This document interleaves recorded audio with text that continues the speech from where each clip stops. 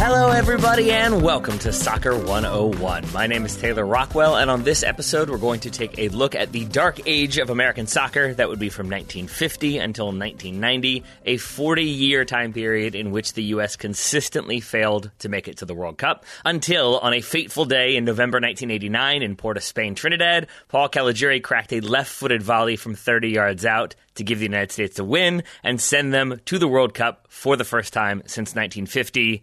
It was a hell of a strike. You should definitely go watch it. The victory set the stage for 7 straight appearances at soccer's biggest event prior to the disaster in Cuba in 2017, but we don't need to get into that because I do not need an immediate migraine. Instead, I want to take a look back at that gap in the timeline and explore 7 reasons, or my 7 reasons, why the United States failed to make the World Cup. To do so, let's go back to 1950, or the 1950 World Cup more specifically. By the standards of most tournaments, it was not an exceptional competition for the U.S. They finished bottom of their group with a negative 4 goal difference. They lost 3-1 to Spain, 5-2 to Chile. However, they finished bottom due to that goal difference. England and Chile were both level on points, and the United States handed England a shock 1-0 defeat. So, not exactly winning the entire tournament, but the stage seemed set for the U.S. to move on to bigger and better things. Or at least that's what I always assumed. I always assumed that it was like 1950, we did okay, then we built from there and it should have been great, and it wasn't. Reading a bit more about that tournament, I think we have our first answer for where things went wrong, which is simply that qualification got much more difficult. The 1950 World Cup was the first one after the end of World War II. The competition was obviously suspended as the war was raging. Once it calms down, we have our first competition in 1950. There are 16 teams involved, the host Brazil, the defending champion Italy, and then 14 other teams, 7 from Europe, 6 from the Americas, 1 from Asia. So right there, 6 spots for the Americas, not all to CONCACAF, not all to the North American Confederation, but a decent number of spaces, a lot of those coming because of the countries that were not there. Germany and Japan, not involved for reasons. Iron Curtain countries refused to participate, so no Soviet Union. 1934 finalist Czechoslovakia, not there. 1938 finalist Hungary, not there. Yugoslavia, the only Eastern European country to compete.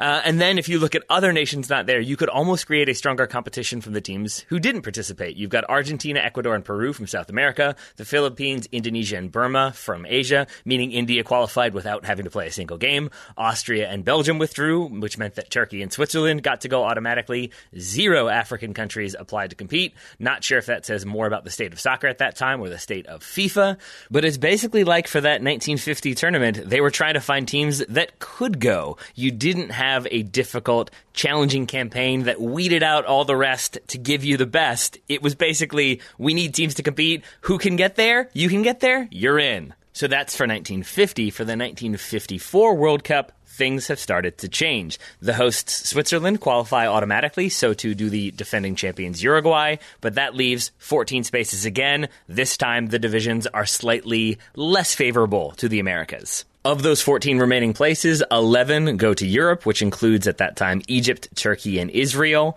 2 go to the Americas, 1 goes to Asia. So now, instead of 6 places going to North and South America, we have 2, 1 spot for South America, 1 spot for North America, contested between Mexico, the United States, and Haiti.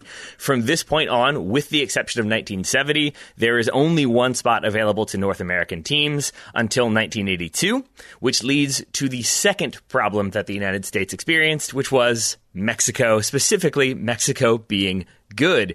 From 1950 until 1970, Mexico qualified for 6 out of 6 World Cups. In 1954, the USA was able to handle Haiti in qualification. They won both of those games, but then they got stomped by Mexico 7-1 over 2 legs. Mexico finished qualifying with 4 wins in 4 games and a goal difference of plus 18. That sort of became the norm.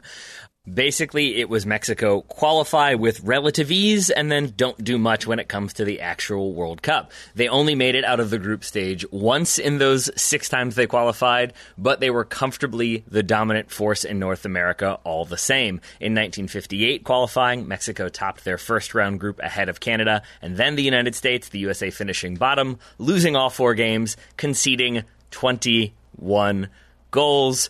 that would be a problem these days. The USA fared slightly better in 1962, picking up a point off Mexico in a 3-3 draw, still finished second due to an away loss to Mexico. Worth noting, Canada withdrew from qualifying, so the United States finished second of two that time round. For the most part, it was basically consistently being placed into a first-round group with Mexico that caused the U.S. problems, even when qualification changed to we have regional groups. The winners of those groups then play each other in a larger competition, the precursor to the Hex.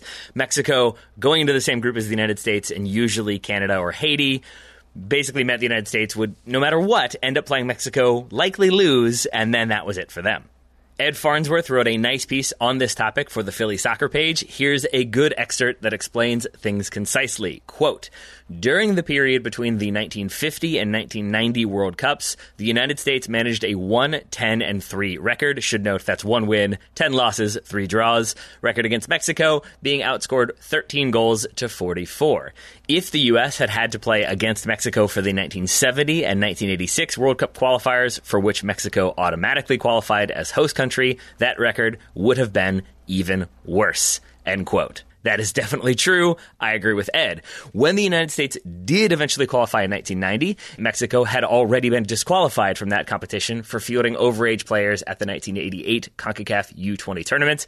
So when the United States does eventually qualify, at least some of it is because Mexico was not allowed to participate, and that feels relevant because I would say a third explanation for the U.S.'s failure to compete at the World Cup would be that even when Mexico did have downturns in form, other nations stepped up, specifically other nations that were not the United States. From 74 to 1990, Mexico only made it to the World Cup twice, in 1978 and 1986, and again, they hosted that 86 competition. It seems like this would have been the logical time for the U.S. to step up, but no. Instead, Haiti, Honduras, El Salvador, and Canada took those spots. Even when Mexico hosted the 1970 World Cup and a second spot was opened up, El Salvador staked their claim. Haiti eliminated the United States from that competition. When Mexico failed to qualify for the expanded tournament in 1982, it was Honduras and El Salvador who went in their place. Canada topped the first group stage with Mexico second and the United States third. So the basic takeaway is that once the qualification format became more rigid and less which countries are actually able to send a team, the United States struggled while other teams invested in their national teams. Once there was only one spot up for grabs, it became a meritocracy, and the United States wasn't doing much to merit consideration.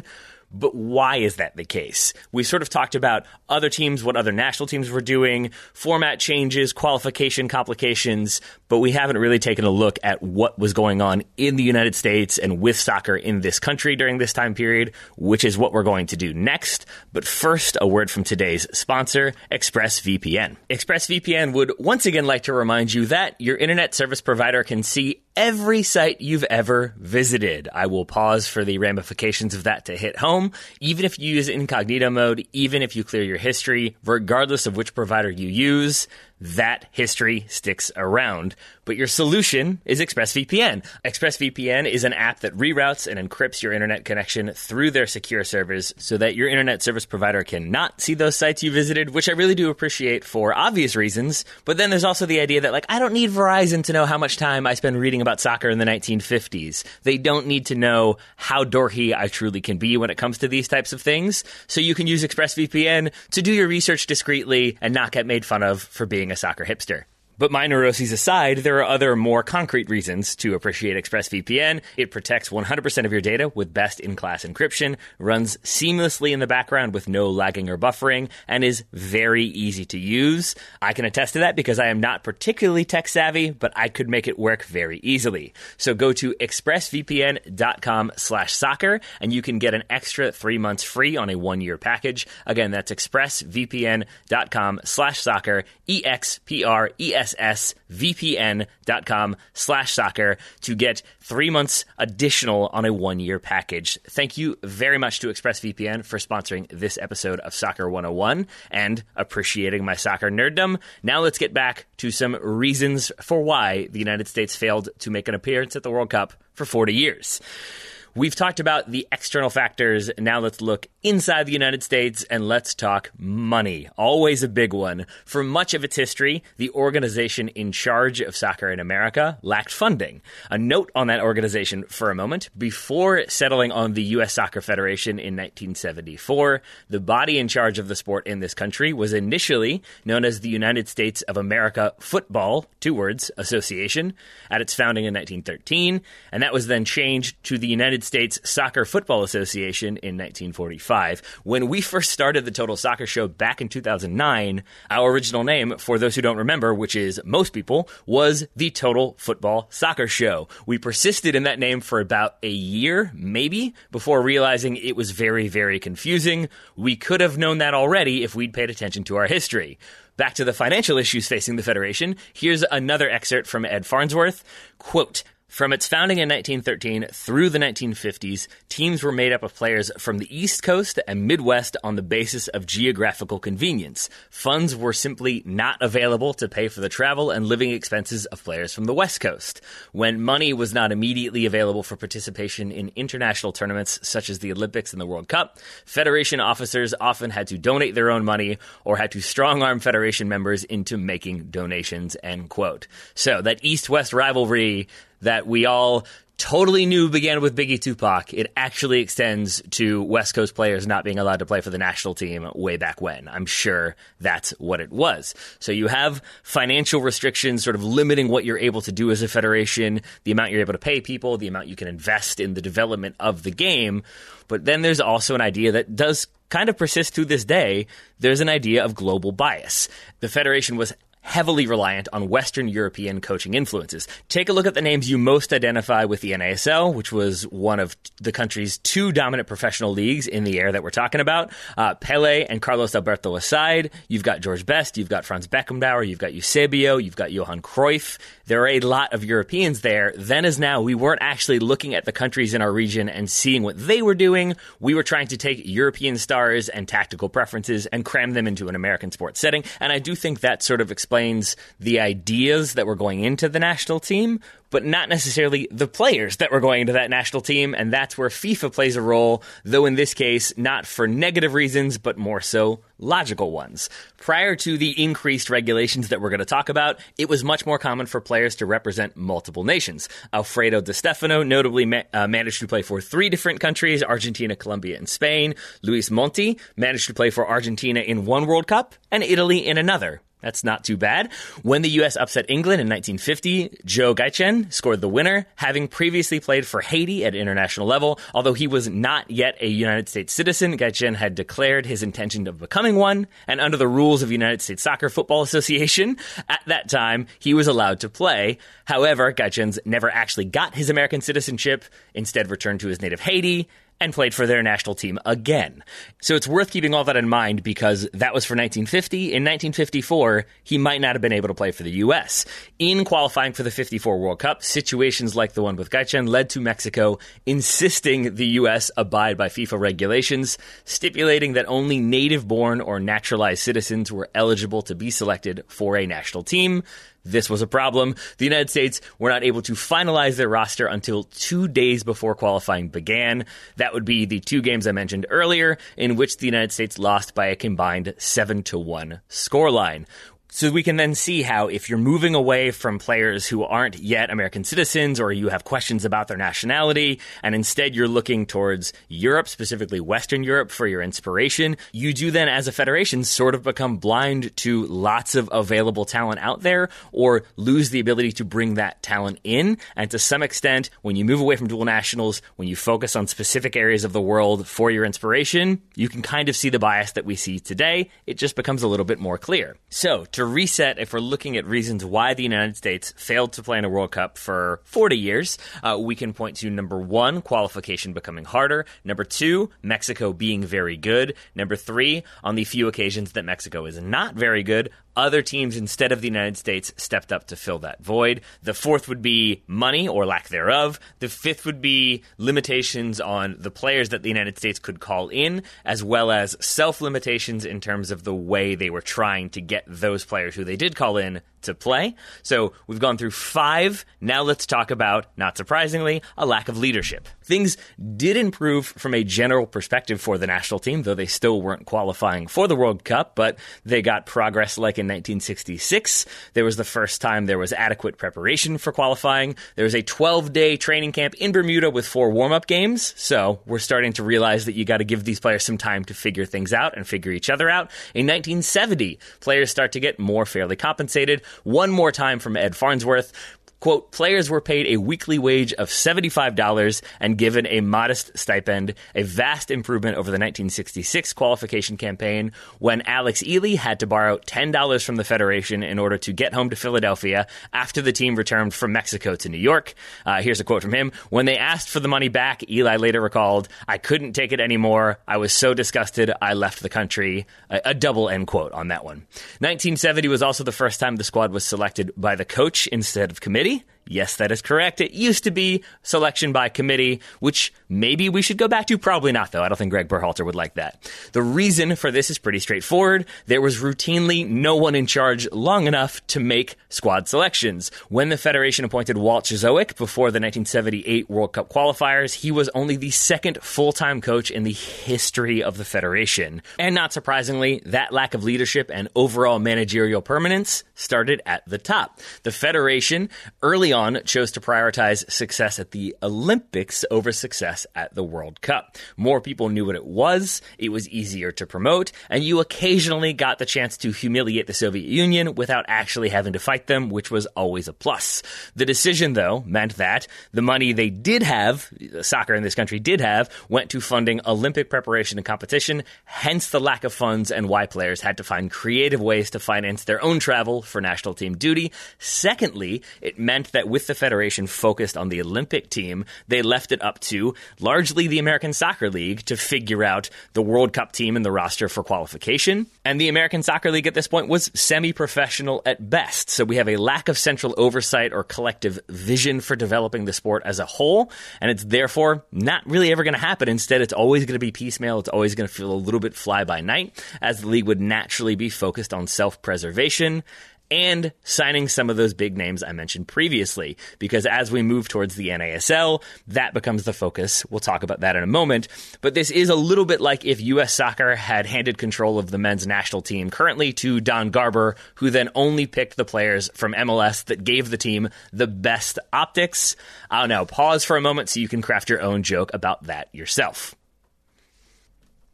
But with that as a backdrop, the United States missed 9 straight World Cups between 1950 and its eventual qualification for the 1990 tournament. During that same time period, the U.S. qualified for 6 of 10 Olympic Games. They only played in 5 because they boycotted the Moscow Olympics, but still 6 out of 10 is definitely better than 0 out of 9. And if you incorporate 1990 to that one, 6 out of 10 better than 1 out of 10. Even my math tells me that. So there's a lack of funding, there's a lack of looking across the country to find talent, there's a lack of leadership, and the last thing I want to talk about is the opposite of a lack of competition, because I think there is increased competition in 2 different ways. Number one, when we look at the domestic leagues, for a large chunk of the time period we're focusing on, the American Soccer League was the primary league, albeit, again, only semi-professional. The arrival of the NASL changed that, but while the league's shift to focusing on the acquisition of big names helped bring some name recognition to soccer, it's why Pele was partying at Studio 54, and we know all about the Cosmos and certain other NASL teams for those big names they had, it came at the expense of helping develop domestic talent. We don't hear as much about the big name American stars of that time period. Instead, it's the big names I mentioned previously. At the same time, we have competition elsewhere, not from a soccer landscape, but from a broader sports landscape. The second name of the federation, as I mentioned previously, the United States Soccer Football Association, and the resulting name change sort of are a good reminder of this, of the emergence of American football, as well as baseball already being wildly popular, basketball expanding as well. The professionalization of those sports, the fact that they were drawing on domestic talent as opposed to globally known basketball or football players, helped cement their importance and relevance in this country. In addition, the idea of quote-unquote traditional American sports like baseball and football starts to become standardized around this time period, which is when soccer gets marginalized as a sport played by foreigners, immigrants, and socialists. I grew up with my friends who played other sports mocking me for playing communist kickball. even though that never really made sense to me because usually that was coming from kids who played baseball. And to my limited understanding, Cuba, more of a threat when it comes to baseball than soccer. I think historically soccer results would prove that correct, but that's a rant for another day. For now, if we're looking for a succinct explanation of why the United States failed to qualify for the World Cup for 40 years, here is my attempt. Here we go. The standardization of World Cup qualifying, combined with a very limited number of World Cup spots for teams from North America, came at a time when soccer leadership in the United States, limited as it was by a lack of money, organizational structure, and the sheer size of the country, prioritized the Olympics at the expense of both the World Cup and the domestic growth of the sport in America. The United States obviously rebounded to qualify in 1990 and did the same every year until a series of equally calamitous events, with many of the same root causes and basic explanations, which is kind of wild, meant that they once again missed out in 2018. However, the growth of Major League Soccer, the continued popularity of soccer in the United States, and the record number of Americans at clubs in the elite leagues of Europe and South America hopefully means that qualification for 2022 goes more smoothly. I think we're safe in saying that we will not go another 40 years without playing in a World Cup, especially since we've already technically qualified for the 2026 iteration because the U.S. will be there as hosts of an expanded tournament alongside Mexico and Canada. Given how many qualification campaigns historically saw those three teams playing each other so often, that feels like a fitting place to end this episode. So that about wraps it up for this episode of Soccer 101. If you enjoyed this one or any of the others in our feed, please tell a friend, please tell a family member, share them wherever you feel like. Tell your dog. If your dog listens to the podcast, that works too. If you have suggestions for topics, feel free to send an email or shoot us a tweet. But for now, I've been Taylor Rockwell. This has been Soccer 101. Thanks so much for listening.